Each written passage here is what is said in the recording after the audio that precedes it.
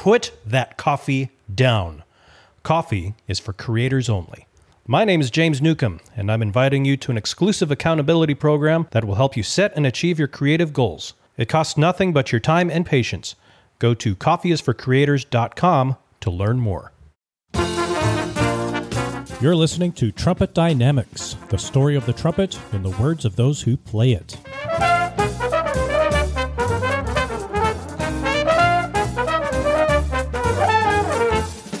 Young, old, professional, amateur. Maybe you never miss a day of practice, or maybe you're coming back to rediscover the joy you once knew playing your horn. For those who love and are fascinated with this crazy, massive metal tubing that no one can seem to master or is wise enough to not admit it if they have, this show covers all of the trumpet dynamics.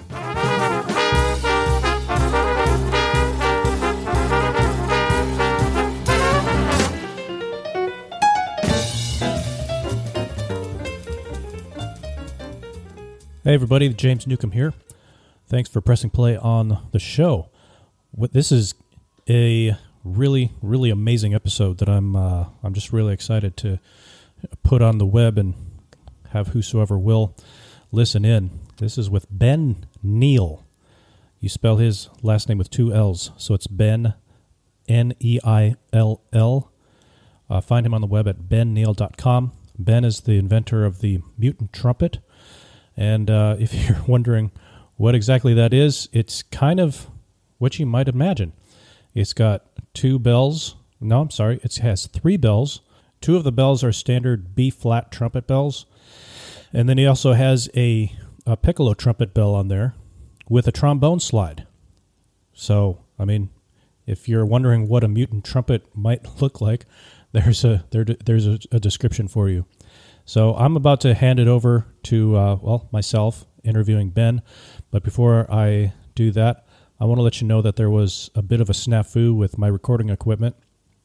I was recording my side on my audio workstation, and I had some sort of issue with my microphone that was plugged in there, and we ended up using the Zoom recording, and because I had that issue with my microphone with my audio software, I had the same issue with the Zoom. So it starts out with my, I guess, decent podcast microphone, and then the rest of it, about 4 minutes into it, is my computer microphone, which sounds really bad. But that's okay, because I didn't say that much, because all I did was ask a few questions, and Ben did the vast majority of the talking. So it really doesn't affect the outcome of the episode all that much. I just want to let you know. Now, I want to also let you know that we do get very in-depth describing the mutant trumpet. And I have prepared a video to go along to complement this podcast. And I don't have the video up on like a website. I have the video on the mobile app that I have for my company, Committed Media. And that's you can also find the Trumpet Dynamics podcast, the Musicpreneur podcast, podcast artistry, all kinds of stuff on the mobile app for Committed Media. And it is in that app that you'll find a video that will go along, or that will complement this podcast.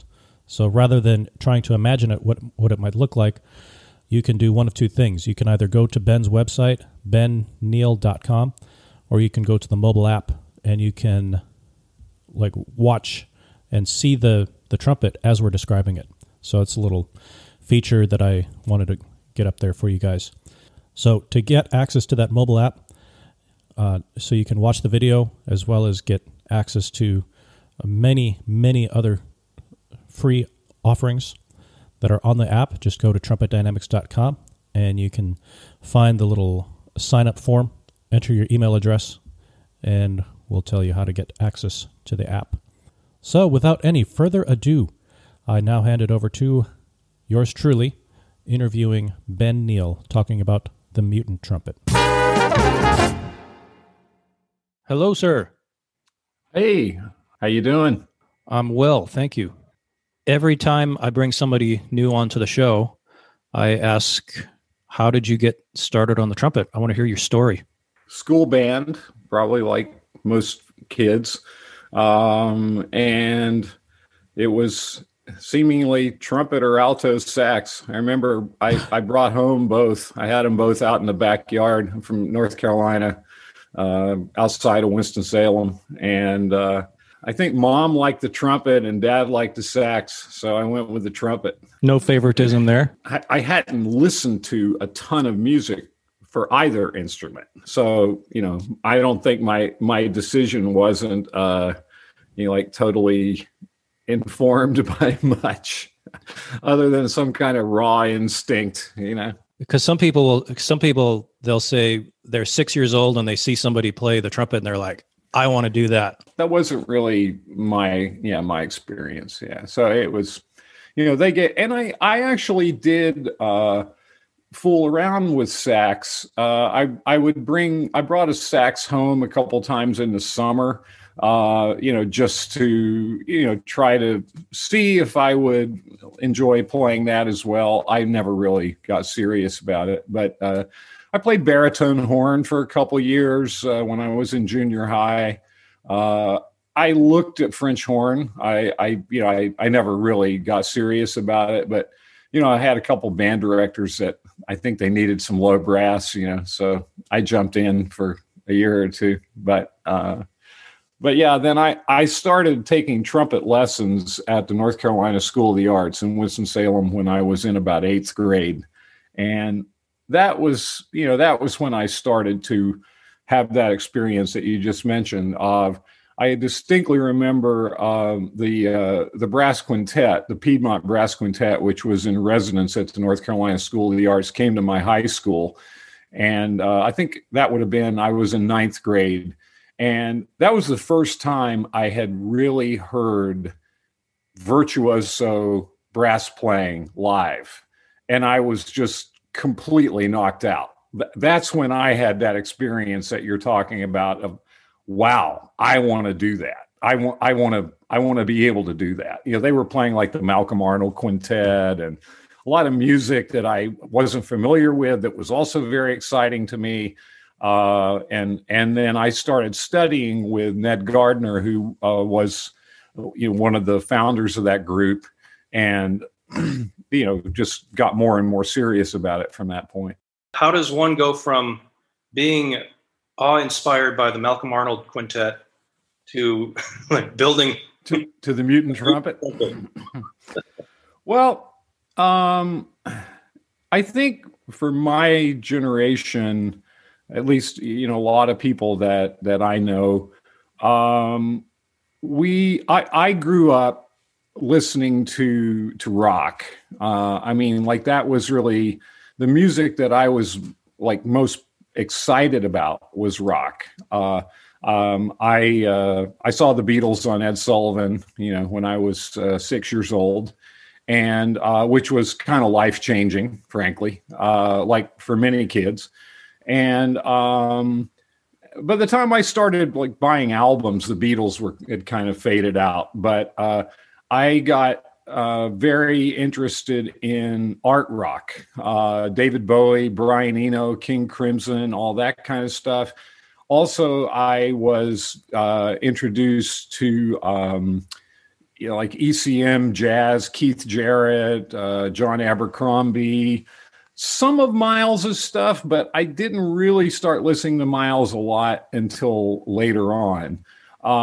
And then I went to, I studied classical trumpet all through high school. I went to Eastern Music Festival for 3 summers. I was there with Wynton Marsalis for a couple summers. But I was, my teachers at that time were pretty straight classical. They were very strict kind of classical. And I think I got a great training. I was schooled in the Arnold Jacobs breathing methods. And so I think, I had a really excellent fundamental training. And then I went to Youngstown State University. I auditioned for a bunch of colleges, but I went to Youngstown State University. I studied there with a teacher named Masato Pellegrini, who had been recommended to me by one of the members of the Piedmont Brass Quintet who was from there. Of course, YSU was not a very known school. I did audition and get into other conservatories, but it was reasonably priced, and it was just, I don't know. Again, it was one of those kind of instinctual things. I had a feeling about it, and I ended up going to school there. And so while I was there, I started getting more interested in performing contemporary music. I had been introduced even back in high school to the writings of John Cage and Stockhausen, avant-garde classical music. And then I also got introduced to the music of John Hassell. I don't know if you're familiar with John Hassell. He is a trumpet player, composer. He's in his 80s now. He did several albums with Brian Eno. He was on the Talking Heads' Remain in Light album.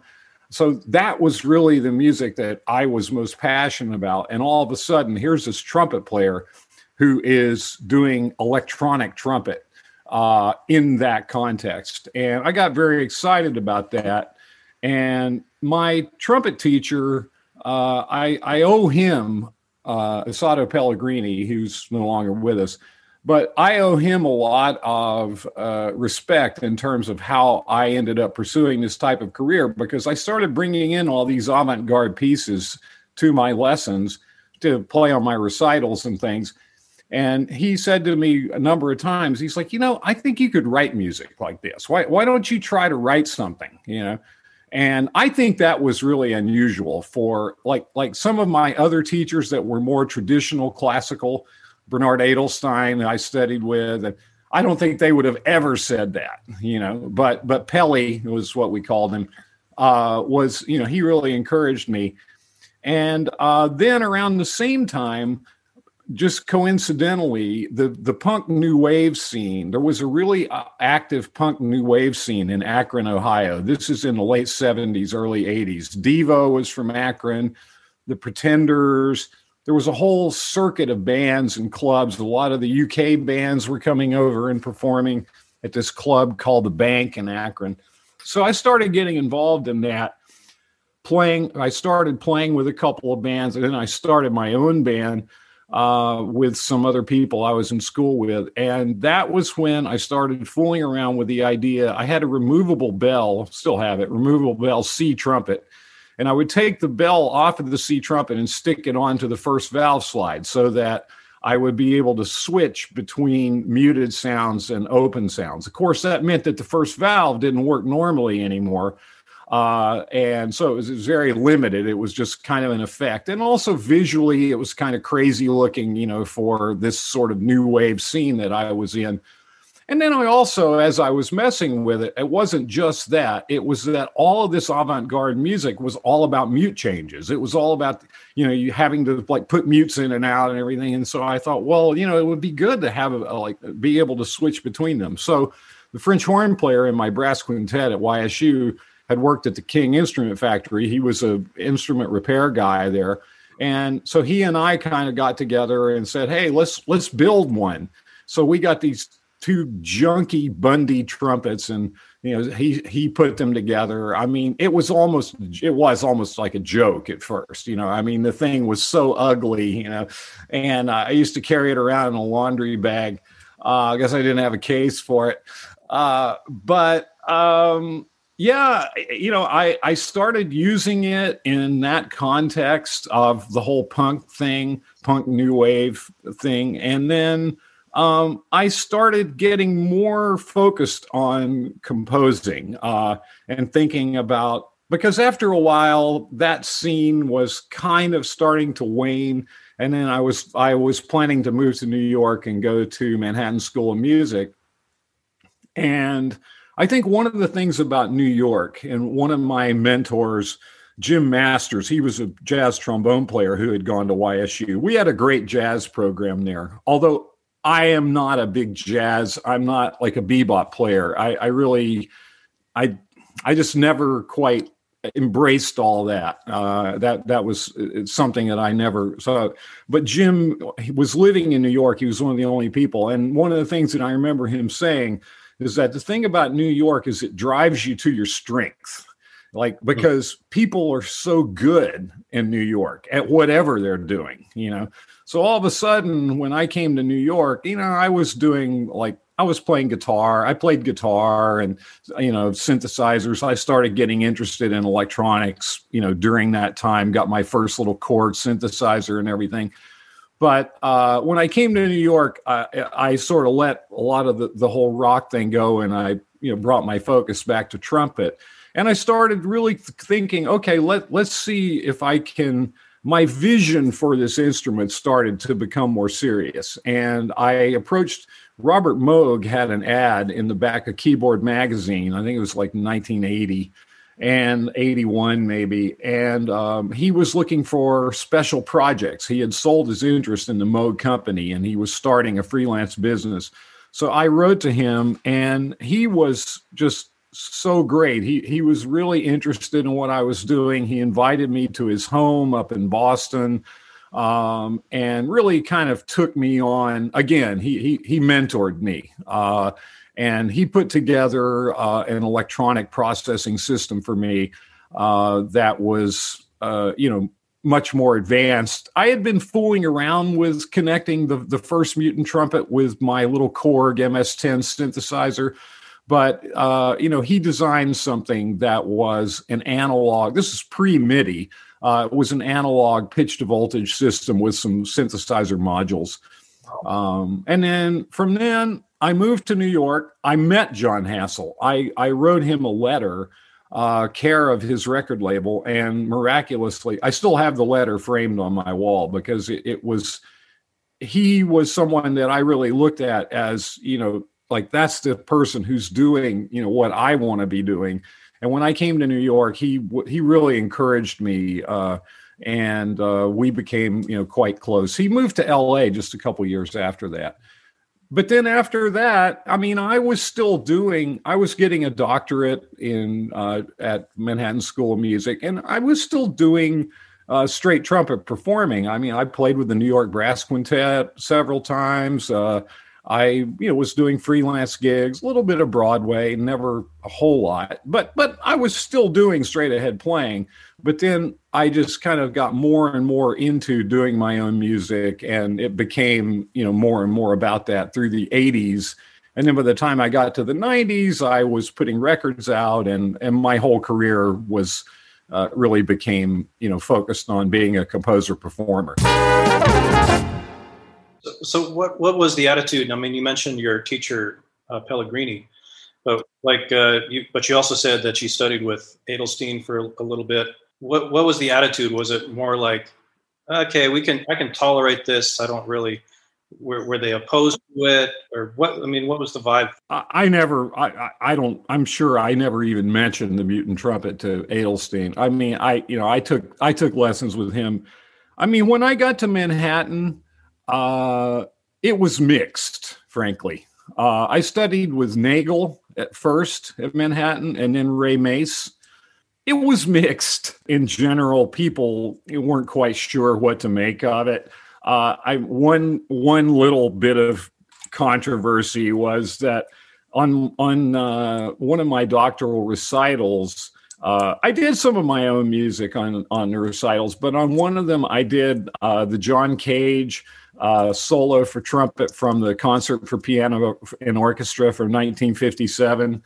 And I was playing the Mutant Trumpet, and I had all kinds of crazy things going on, like playing into a bucket of water and hoses attached to it, kind of a theatrical sort of performance. And one of the people on the panel who was on the jury, they called it, right, was kind of offended and felt that it was, and this is in 1986.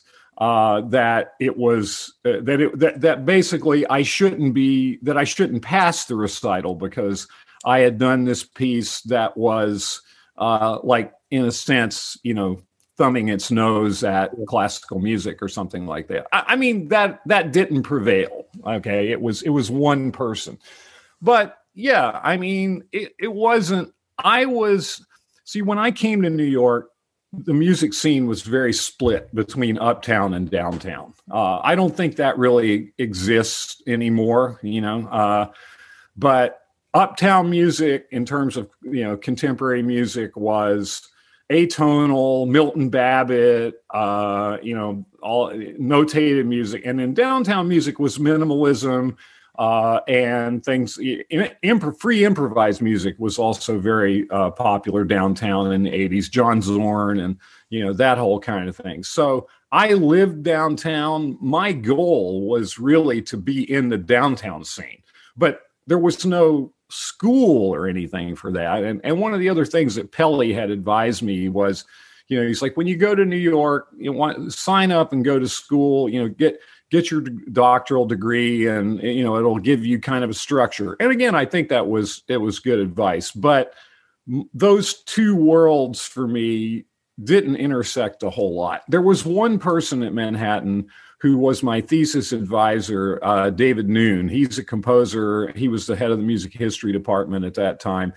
And I would say he was the only person on the faculty at Manhattan who really got what I was doing. And there was always, I wouldn't say conflict, but there was a tension there in terms of, like looking at this kind of crazy thing and like, why are you doing that? Or, why aren't you playing Petrushka, Well, Petrushka is kind of revolutionary in its own right back in the day. Well, of course, but yeah. But I can see how people would feel like you're being a little bit flippant. Well, like it's gimmicky or something like that. Yeah. Well, plus, I mean, look, minimalism was not accepted in the 80s. I mean, Philip Glass and Steve Reich were. How do you define minimalism? Well, Terry Riley, Philip Glass, Steve Reich, Lamont Young. I worked with Lamont Young most closely of all of those four. I started studying and working with him right after I came to New York, and I've been doing this piece for 8 Trumpets with him since the early 80s, which we've recently been, doing internationally with a great ensemble. We did it at Disney Hall, the LA Phil last year, and Marco Blau organized a bunch of performances in Europe over the last few years. Steve Burns is involved in that. If probably some of your audience knows him. But yeah, there's always been a little bit of tension there in terms of, the classical thing versus, and I guess to come back around to, just the overview of, the reason that I think I was motivated to do this instrument, a lot of people would ask me like, oh, well, do you want to sell it? Or No, it wasn't about that. Or it was about, I wanted to create a vehicle where I could have a voice to express myself in the musical vocabulary that I was most passionate about, which was not just classical music. It's something that was, more connected to popular music. And when the whole DJ culture really started to blow up in the late 80s and early 90s, that was when I really felt I found the context that I had been looking for, which was a popular music context that could embrace the kind of experimentation that I was doing, and also have a more popular and commercially viable kind of support in terms of record deals and touring and that kind. I want to talk more about like the specifics, some of the technical stuff about the music, but something you said a few minutes ago that struck me is like New York is going to. I can't remember exactly how you put it, but it's like it draws you to your strength. But what do you mean by that? Because that sounds to me like that was kind of what brought you like home, for lack of a better term, to the trumpet. Very much. Well, but because it's so competitive, I mean, I think it's kind of like if you come to New York, like I could be in Youngstown, Ohio, and I was sort of like dabbling in rock, like playing guitar and writing songs and singing and stuff like that.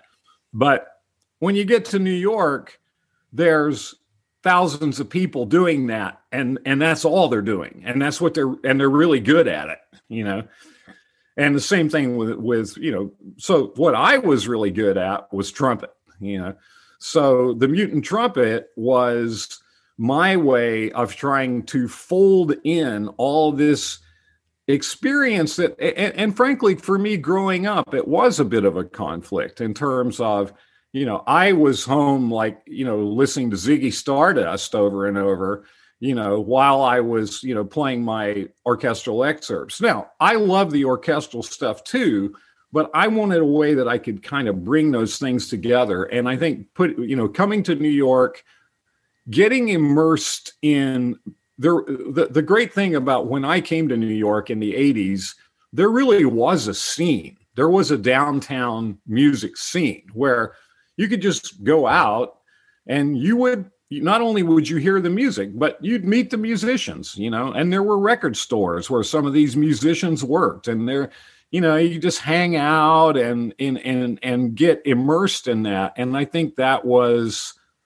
you know, that also really contributed to me finding the focus, which again was originally almost just like a whim or something. But I remember, I know this guy lives up here in Garrison. He was one of the early writers on Saturday Night Live, and he was friends with Warhol, and he said Warhol was always that way, like about his art. If you watch his interviews and everything, it was always just sort of like, it's just, this whole thing is almost just like tossed off or something, like a goof, you know? And that's the way I started out. But I became more and more serious about it with time. And so the Mutant Trumpet, it sounds to me like it was more like it was kind of necessity is the mother of invention. You had this need to do all these fast mute changes to do the music that you wanted. And that's just your way of it was a very practical thing for you.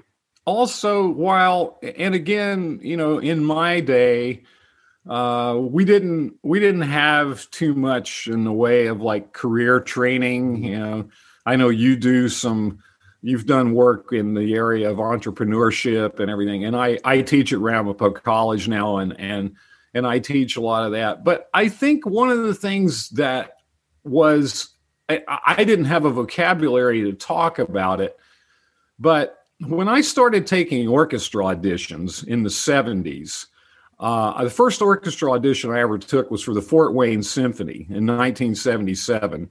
And there were 80 trumpet players there, all in one room playing the same licks. I got to the finals on that audition. I got to the last 6. But I think that was a bit of a rude awakening for me, that I didn't know if I was like, wow, you know, there's so many people that are doing this. Like, how am I going to set myself apart? And I think the Mutant Trumpet, in a sense, it was like a brand. I was looking for something that would identify me, or that, you know, that would give me something different than, you know, all of that competition. You know, again, I didn't think of it as that, but ultimately that was, you know, kind of what it became, like something that was just an identifier for me. And I will say, you know, there were some historical precedents for multi-bell brass instruments. I didn't know about those when I was making it. I found out about those later on. You know, I was definitely inspired by Cage, by Stockhausen. They both wrote about the potential of connecting instruments to electronics. Stockhausen's piece, Sternklang from the 70s, was certainly influential. And John Hassel was, again, another. I come back to him as someone who was such an important mentor. And for your audience, I mean, if they haven't heard him, he's an amazing musician. He just put out an album on ECM a few years ago, but he's got a full catalog of stuff out there. I'm looking at a photo of the Mutant Trumpet right now, and now that I see it, it looks kind of intimidating. Like in the video, it looks like it's going to weigh about 50 pounds. But now that I'm looking like a close look, I can see that it would be manageable to hold it? Yeah. Yeah, the weight is an issue.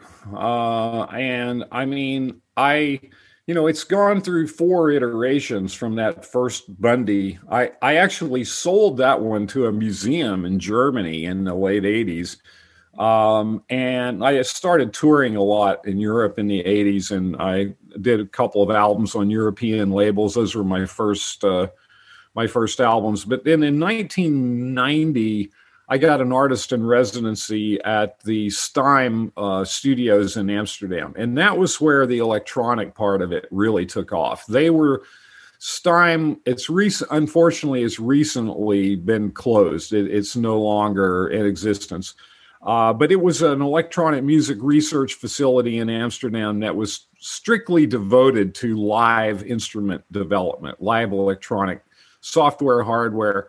So all of the hardware controllers and the joysticks and all that was primarily created and designed while I was in residence there. I do have a hardware engineer in New York, James Lowe, who I also work with.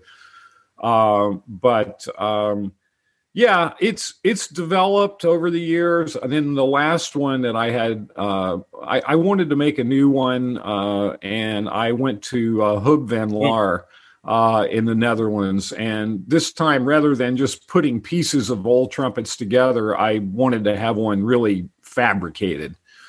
So he made a beautiful version, the new one. It has the second bell is a removable tuning bell, and it just generally it just plays so well, like as an acoustic instrument. But the weight, it's an issue. Yeah, it's something that I worked with him on. We tried to improve it a little bit in the in the newest version. I've kept the design fairly similar for since the early 90s, because like any instrument, you get accustomed to where things are, so you don't want to totally reinvent it every time, because then you have to learn to play it again. But on the new one, I have a lot more going on with my left hand. There are a lot more buttons and controllers. There's a distance controller, and so it puts a little bit more of the weight of holding it on my right hand, and we kind of worked on that. So, but it's good, get a little weightlifting. I encourage people listening in. This is an audio podcast, and I can't do video. It's not that I can't. It's just that I just don't. Yeah. But I would encourage you, if you're not driving, go to benneal.com, and there's just a link for Mutant Trumpet, and you can just get a look at this. It's the first thing that you see on that link, and it's just, and you even have a a piccolo trumpet bell and you use it like a trombone slide. So it's got 3 bells, extra set of valves, which the first, there's the right hand valves are just normal trumpet valves, and then the extra set of valves, the first valve throws it into a second B flat trumpet bell, which I always have some kind of mute. There's always it doesn't play out of all 3 bells simultaneously. When people look at it, they say, "Oh, can you play chords?" No, it doesn't really do that. What it enables me to do is have different mutes in the bells, and then by using the valves, I can make slow transitions, almost like filtering. One of the concepts of the instrument that came around early on was to try and emulate electronic music gestures with an acoustic instrument. Again, that goes back to the music that I was performing. Composers were interested in this whole idea of expanding the timbral aspects of music. And so by having this extra capability of using multiple mutes, it gives the ability to, particularly like a slow half valving, or kind of just gradually putting the valve down, so you get a gradual shift, say from an open timbre to a Harman mute timbre. It's very similar to sweeping a filter on a synthesizer. So that, and then taking that and putting that into the electronic vocabulary, and then bringing it back into the acoustic, like that kind of thing. But then, so you got 2 B flat trumpet bells, and then the third one, is a piece of a trombone slide. So that's the second valve on the left hand, throws it into that trombone slide, and there's a piccolo trumpet bell on that. So when I have that second valve held down, then I can use the slide on the right hand. And then the third valve on the left hand is a quarter tone valve, so I can do quarter tones. Okay, so if you push down the third valve with your left hand, then you can do quarter tones with your right hand? It's just a quarter tone down. So whatever I'm doing on the right hand, so like I could do a 24 note quarter tone scale just by playing and depressing the quarter tone valve with the normal fingering, and it drops it a quarter tone. All right. So if you're playing like let's just say an F sharp, you got your second valve down. If you press that third valve on the left side, it's just going to put up, drops it a quarter halfway tone between F sharp and F. Okay. Right. And that's for all of the notes. Okay. Yeah. Wow. That just takes a lot of coordination to do that well. It took a lot of practice. Yeah. No, I mean, look, it takes, that's the thing. It takes years of development, and you don't with electronics. The way, electronic music and, digital has exploded and been democratized.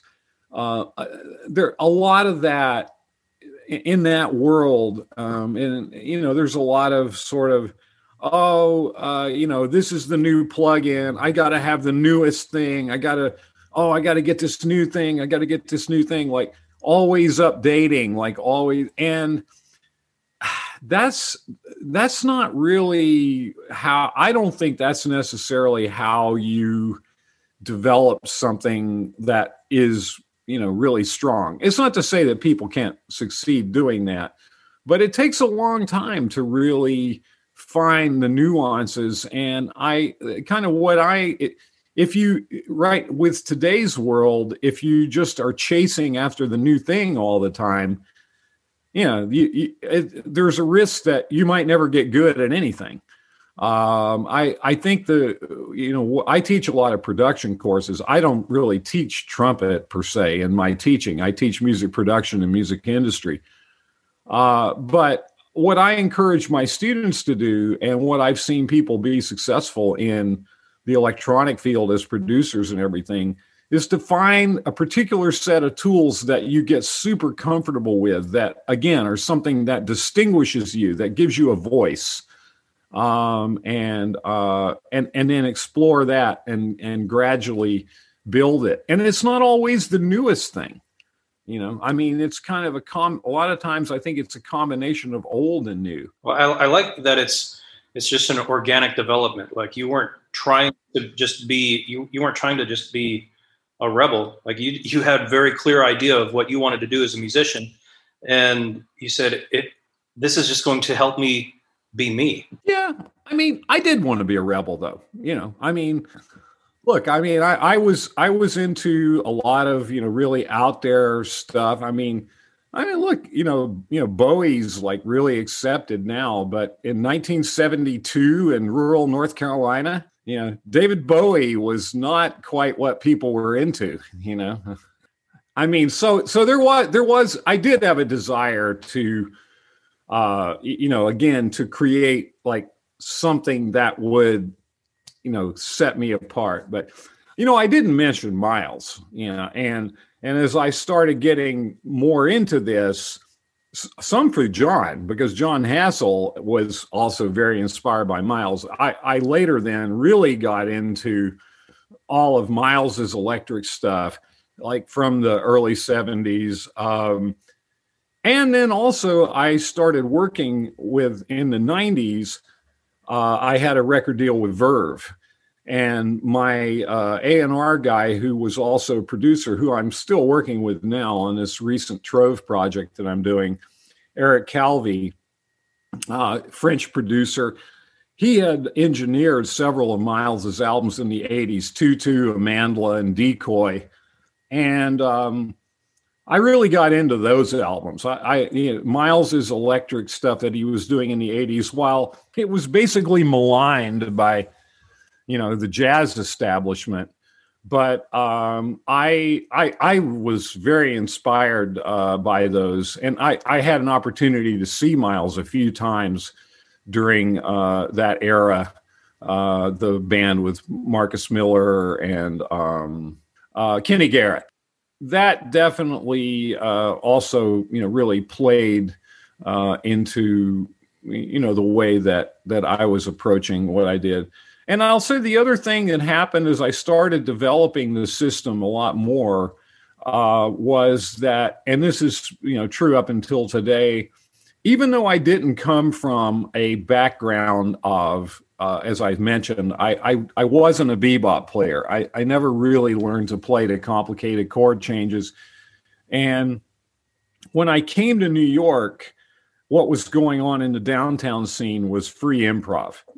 I really didn't enjoy that music. That wasn't what I was looking for. I was always into repetitive music, rhythmic music, a lot of like drone, again, minimal sort of stuff, modal music. And, like the idea of just like going on stage and, doing whatever you want to do, to me, even though the Mutant Trumpet was a perfect vehicle for that, I could have easily, it would have worked, but that really wasn't what I wanted to do. But as I've gotten more and more into working with really interactive computer systems, which I'm using now and have been for 20 some years, I've been moving more and more toward improvisation. I feel like, so much of electronic music now, I mean, literally anybody can stick a few loops together and, make something that sounds halfway decent. But being able to actually improvise and play with the computer, using a computer as more like an intelligent partner, I find that that's something where having an improvisatory element becomes more and more compelling. I didn't necessarily predict that, but it's just happened. When did you add the electronic components to the Mutant Trumpet? Oh, very early on. When I started working with Moog, that was in the early 80s. So yeah, it was, really from the outset, it was always part of my conception. And that part of it, really grew, all along, and really still continues to. I mean, this last version that I did, I really just started playing on it a couple of years ago. So now this, you have to describe it. It's called Fantini Futuro. Fantini Futuro, yeah. One of the things that, again, going back to the conversation about classical music and that kind of tension, one of the things that I've been interested in compositionally off and on throughout my musical history is sampling or remixing or appropriating early brass pieces, Baroque brass pieces. I did a whole set of pieces. I had a brass ensemble. It was brass, guitar and percussion in the 80s, based on Gottfried Reiche and the Blasen music, the German tower music. I did a whole series of pieces, some of my earliest recordings, those are on Spotify. But so for this, I was making a new trumpet, so I wanted to have a vehicle to develop the instrument, because it took several years to create this new version. It had all new electronic controllers, and I had to update all the software and everything, which is a total pain. So I was looking for, a piece. I wanted to have a piece that I could kind of use as the development. And I had been researching, and I came across Girolamo Fantini, who was historically is recognized as the first person who really played the trumpet indoors up until, and he wrote one of the very first method books for trumpet in 1638. And his method book is divided in half into the outdoor music, which is basically like bugle calls, like articulation exercises, obviously all played on that, all for natural trumpet. And then the second half is this series of these very simple pieces for trumpet and continuo. And like all it is just a melody line and a bass line. There's nothing else really written out. So kind of very minimal in a way. And so I got this idea to try to draw a parallel between what I wanted to do with the trumpet, which was essentially bring the trumpet into the digital, the virtual world. One of the other things that I do a lot, if people watch the demo, is I'm really interested in manipulating and controlling visual material from the instrument in addition to sounds. One of the reasons that I like to do that is that I think it helps the audience understand what's going on. Because when they see me up there pressing a bunch of buttons and they're hearing some sounds, they might just think, oh, well, it's just all pre-recorded. It's not, but if there's an image on the screen and I'm going bop, bop, bop, bop, bop, bop, and you see the image moving, I think it sort of brings that to life. So I wanted to bring the trumpet into the virtual world, and I was trying to draw a parallel between Fantini bringing the trumpet from the battlefield to the concert space, which he was recognized as really the first person to do that. He did a very famous concert in Rome with Frescobaldi in right around that time. And I had 2 artists in residencies at the American Academy in Rome. I got really interested in all the architecture. I went to all the places where Fantini was known to have lived and worked. And all of that imagery then is incorporated into my piece Fantini Futuro, which is for the mutant trumpet, Baroque organ and harpsichord with bass pedals, like rock bass pedals, and countertenor. The texts are from poems that were written in tribute to Fantini. So I premiered that in 2019, and we did a performance of it where I teach just like a couple weeks before the whole COVID thing shut down. But I'm hoping we're going to do some more performances of it, and I have recorded it. I got to finish mixing the recording. And then the demo video, it shows images like flags while you're playing. Describe that. Is that something, if I were to see it live, is that what I would see on the screen? And yeah, we have a big full size screen behind us as we're performing, that essentially creates like a virtual set. I'm always manipulating the imagery using like different controllers. I start the piece out from the audience. And I come in, walking in through the audience, and I'm one of the things, I'm wearing a little ring sensor on my hand. I've got a conch shell in one hand and almost like a shofar. It's like a cow horn in the other hand. And as I wave my hand around, there are these trees on the screen, and the trees actually blow. Like you hear like, I sample my blowing into the conch shell, and then as I wave my hand around, it makes the trees like the wind's blowing and stuff. So yeah, there's a lot of like fun kind of animation that I do either off of my notes and dynamics, or again, like I added these motion sensors. Another reason for that comes back to the issue when you're doing this multimedia performance is trying to convey to the audience what's going on without it being didactic or stupid, without having to come out before and say, okay, so now when I play this note, you're going to see this happen. I mean, who wants to hear that? You just want to experience something.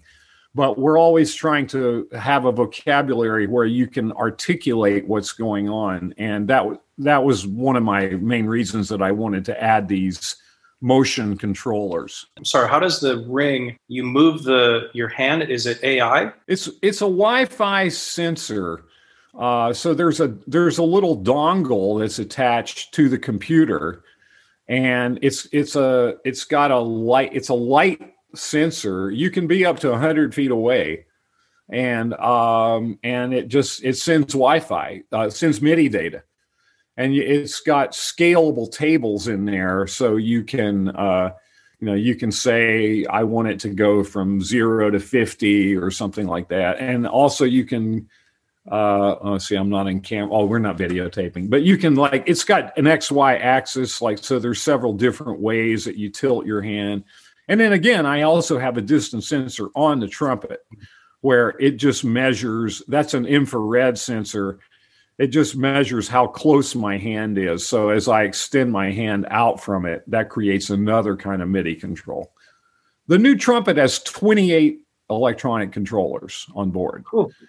It has 16 momentary switches, and then 2 XY joysticks, 4 knob potentiometers, a fader, and this distance sensor. So are you the only one that plays the Mutant trumpet? Like if I were to go into Music R Us down in Raleigh, North Carolina, someday would I see a Mutant trumpet for sale, or is that exclusive? Again, that's something that's come up. And when I've done these demo videos, I have gotten some interesting requests from people. Some pretty well-known trumpet players have written me and said, "Oh, could I ever play could you make me one of these or something?" And the issue that we run into is that when you're creating, so essentially what the Mutant trumpet is, in addition to its acoustic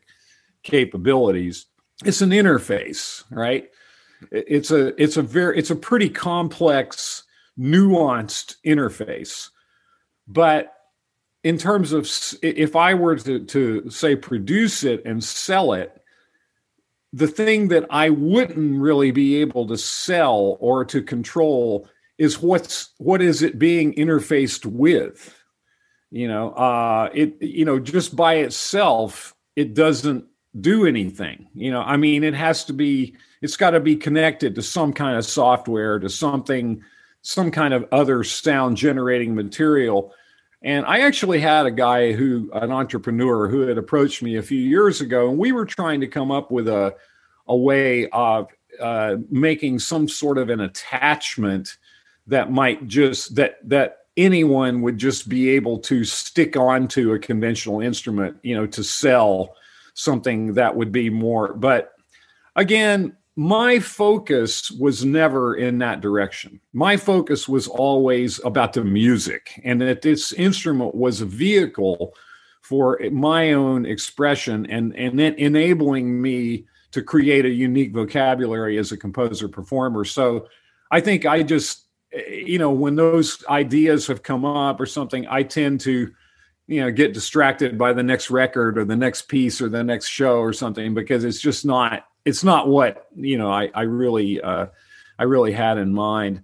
I mean, I do feel there's still, considering how electronic music has, completely exploded as far as its acceptance and all the different tools that are available, I do still feel there's a real gap in terms of really well-developed ways of integrating the acoustic music world with the electronic music world. And I've been involved in this group called the New Interfaces for Musical Expression, NIME. It's an annual conference. I played on one of the early conferences back in the early 2000s, and I've gone to many of them and been involved in that. And that's a place where people are developing all kinds of new interfaces and new instruments. But I actually think it's one of the things that really still is lacking, is that electronic music in the world of popular electronic music, primarily the way that it's still performed is by DJs. And while I got a tremendous amount out of working with DJs, I learned so much from DJs, and I love the whole culture of DJs and all.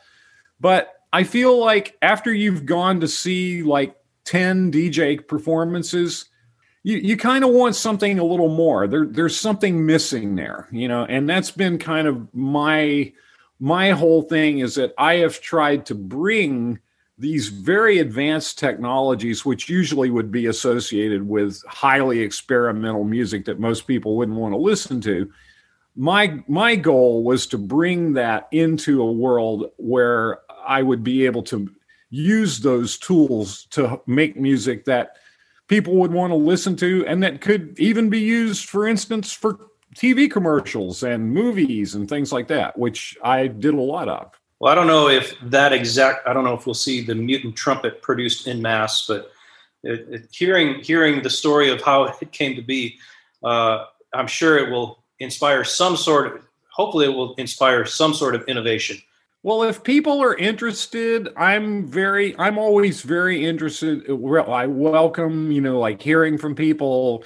Feel free to contact me through my website or social media. And, I'm happy to give tips on, how to go about getting started with something like this if other people are interested in it. I as I said, I teach and I enjoy teaching. I enjoy passing on what I've been doing. So, well, this is great. I mean, we've been going for an hour now. I know, and I feel bad. I tend to talk too long, but what you have to say is worth listening to.